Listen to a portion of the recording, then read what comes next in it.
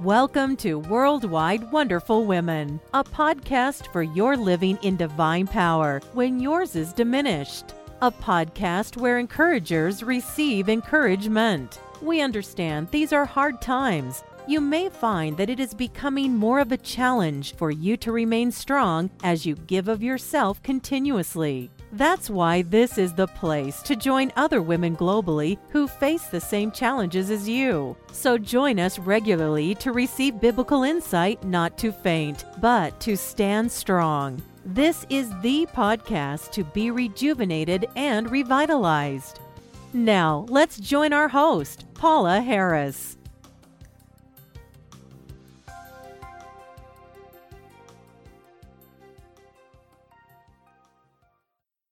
Welcome. This is episode number 297 of Worldwide Wonderful Women, and the title of this episode is Liberty in Our Lord, Part 5. Woo! This is our last week to cover this topic from Romans chapter 14. I'm sure you have been challenged whether you have identified yourself as the strong or weak believer in this chapter. We're in a society where everyone wants to be identified as champions, victors, or the strong. Yet, if you have strong convictions and stand on them, it is nothing weak about that. As a believer in Christ, you should have strong convictions. I hope you understand how these terms are being used in this chapter.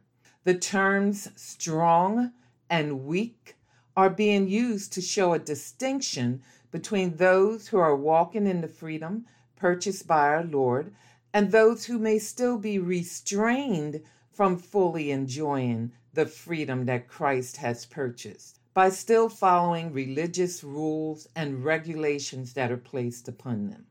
Even today, there are some churches whereby you're only acceptable before God as long as you follow their rules and regulations. It is the same mistake the Pharisees and scribes made and that Jesus spoke so strongly against. Instead, we need to know that we have already been made acceptable to God through Jesus Christ alone. Under the new covenant, faith in Jesus, not following the law, is what has redeemed us. In following him, learning and obeying his written word and the promptings of his indwelling Holy Spirit, we're going to be able to find ourselves living out the kingdom of God on earth, as was stated in this chapter in verse 17. For the kingdom of God is not a matter of eating and drinking, but of righteousness, peace, and joy in the Holy Spirit. Now, if you're self-centered, this is going to be hard for you to accept in regards to the teaching of this chapter, because it's calling for all of us to humble ourselves and to think of others more than we do ourselves. It's important to get before the Lord and ask him to show you how you can live out what has been taught in this passage. To disobey our Lord, to be acceptable to people or a certain group, is not going to bless you in the end. Out of my concern for all of us as believers, to be able to have the ability to walk in love, harmony, and oneness of spirit, as Jesus commanded, I have been expounding on Romans chapter 14 this month. I have been going verse by verse just to keep the entire thought presented in these passages so that you will know this is the word of God and not my own opinion. The wisdom and instruction given in this chapter is going to help all of us to know how to show love to another Christian who may not have the same convictions as you hold yourself. So please go to the previous weeks to get the full understanding of this chapter. The two examples previously given that became a source of contention, judgment, or argument were abstaining from certain foods and, second, esteeming one day more important than the other. So, okay, come on, my time is short. Let's pick up verse 19. Verse 19 says, "Therefore let us pursue the things which make for peace and the things by which one may edify another." Continuing his emphasis on not hindering another Christian's spiritual life, Paul is urging all of us to pursue, or to let us make every effort, or to keep on pursuing the things which make for peace, and the things by which one believer can edify another or build up another believer. So there are two things. You want to do what leads to peace and what is going to help with mutual edification or building up. And the basis of fellowship between believers is not these peripheral matters of eating or drinking, but it's the salvation which all of us enjoy in Christ. Therefore, instead of bickering over inconsequential matters, we should make every effort to maintain peace and harmony in the Christian fellowship. Instead of stumbling others by insisting on our own rights, we should strive to build up others in their most holy faith. So let's work hard toward actions that don't cause hostility, but create harmonious relationship between each other. We must live in a way that promotes peace and builds up the community of believers, which is more important than our freedom. All right, let's look at verses 20 to 21. Do not destroy the work of God for the sake of food. All things indeed are pure, but it is evil for the man who eats with offense. It is good neither to eat meat or drink wine or do anything by which your brother stumbles or is offended or is made weak. Now, when it says do not destroy, that is, do not throw down or demolish. So Paul has already exhorted mature believers to have consideration for the weak believers. We've seen this over and over in this chapter. So here Paul is exhorting the mature believer to identify ways in which he or she can build up those who may be weaker in the faith. To Paul, food and one's personal convictions about it were not so important as the spiritual health of a fellow Christian and the work of God in their lives. God is doing a work in the life of each one of his children, and it's frightening to think of hindering that work in the life of another brother or sister over secondary matters like food, special days, or even some of the other things that we find today. We want to make every effort to not destroy the community of believers, which is the work of God, because of our personal opinions, which often can cause disagreements. Now, even here, the problem is not with the cleanness or the uncleanness of food, but with our causing fellow believers to stumble. In verse 20, it states, all things indeed are pure, or all things are clean. Now, in this context, all things are referring to food. In a previous podcast this month, I had explained that there are things that are indeed unclean and that we should avoid. The terms here in this chapter in regards to unclean and clean are in reference to food. For the child of God, all foods are now clean, but it would be wrong for him or her to eat any specific food if, in doing so, he or she would offend another believer or stumble him or her in his Christian walk. It's wrong to insist on one's personal freedom in Christ. It is 1,000 times much better to refrain from meat or wine or anything else that's going to offend a believer or cause him or her to decline in their spiritual walk. Giving up our legitimate rights is a small price to pay for the care of one who is weak or offended by our actions. At times, one's Christian liberty must be relinquished for the sake of others. Now, that might be hard to imagine in a day when Christians are fighting over whether or not to wear a mask. As Paul wrote to the Corinthians, everything is permissible, but not everything is beneficial. That's 1 Corinthians 10:23. And then in 1 Corinthians chapter 8, verse 9, it says, and be careful that the exercise of your freedom does not become a stumbling block to the weak. Convictions are fine, but not at the expense of the work of God in the life of another believer. A Christian that knows he is at liberty to do something but does not for the sake of another is walking in the love of God. That believer is also living under the lordship of Jesus Christ.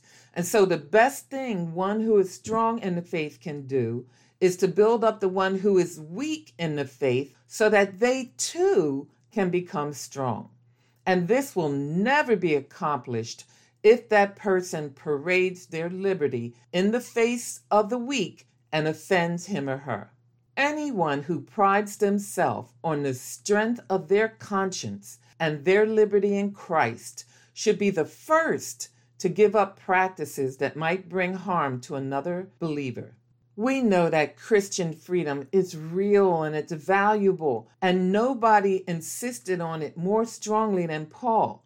But the exercise of our Christian freedom, as Paul also stressed, must also be brought into submission to the needs of others.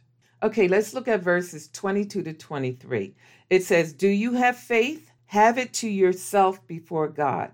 Happy is he who does not condemn himself in what he approves, but he who doubts is condemned if he eats, because he does not eat from faith. For whatever is not from faith is sin."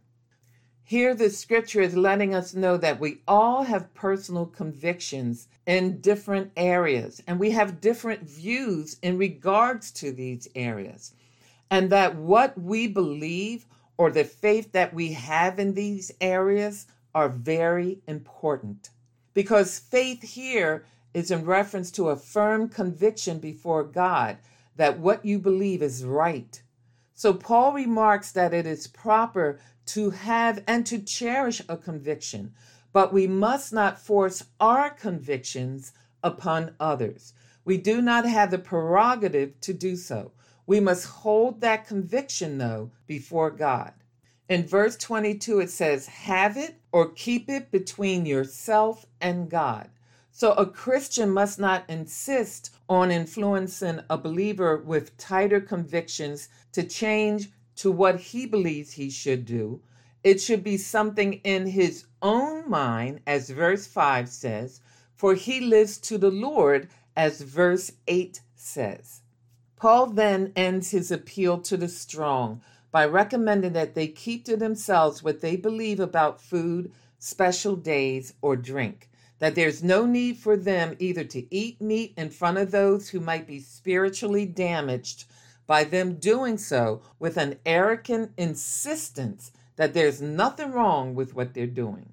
And I think that is so sad, even with what's going on today, where people are just demanding their rights and saying there's nothing wrong with what I'm doing. I have freedom to do this. All right, well, what is God saying in this passage? The strong believer should be content with recognizing that it's a real blessing to know that what he approves on these matters is not something for which he needs to feel condemned himself.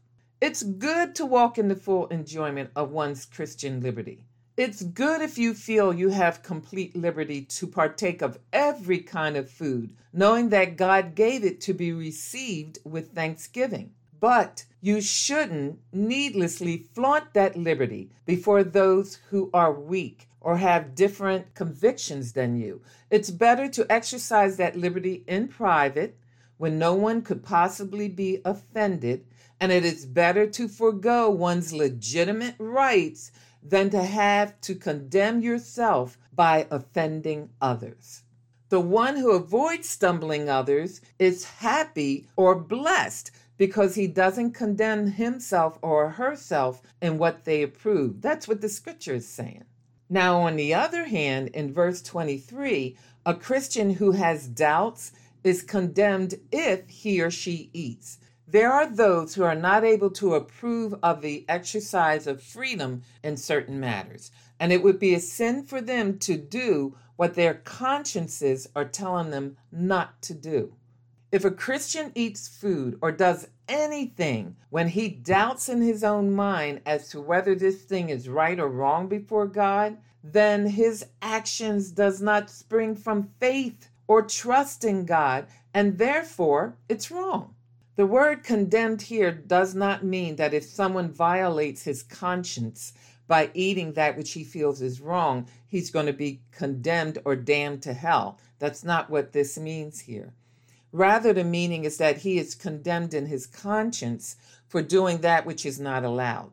So if he does not eat in faith, believing that it's acceptable to God, he is then eating in sin, for whatever is not of faith is sin. So if your actions do not arise from faith and your own convictions, then they're sinful actions and unacceptable before God. I know what you might be thinking right now. It's true that a person's conscience is not the most infallible guide. It must be educated by the Word of God. What's emphasized here in this passage is that everything that does not come from faith is sin. So when in doubt, don't. I'll say it again. When in doubt, don't.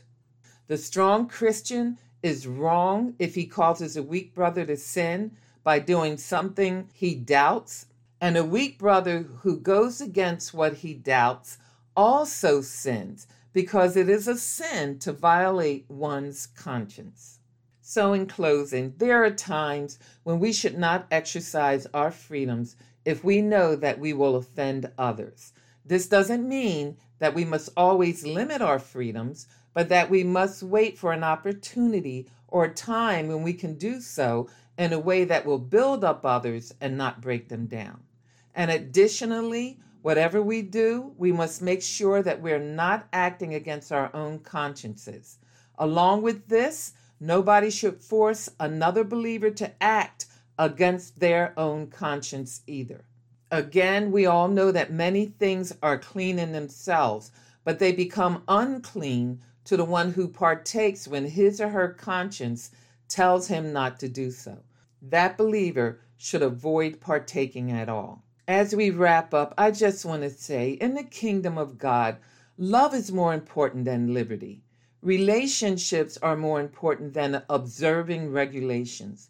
The believer is to live in a manner that promotes harmony and edifies or builds up others in the body. All failure to live by faith is sin. That is, it's missing God's aim for your life. All right, I could go on. I want to close with reading Romans chapter 15, verses 1 to 7 in the New Living Translation, because it seems to sum it all up. This is what it says. We who are strong must be considerate of those who are sensitive about things like this. We must not just please ourselves.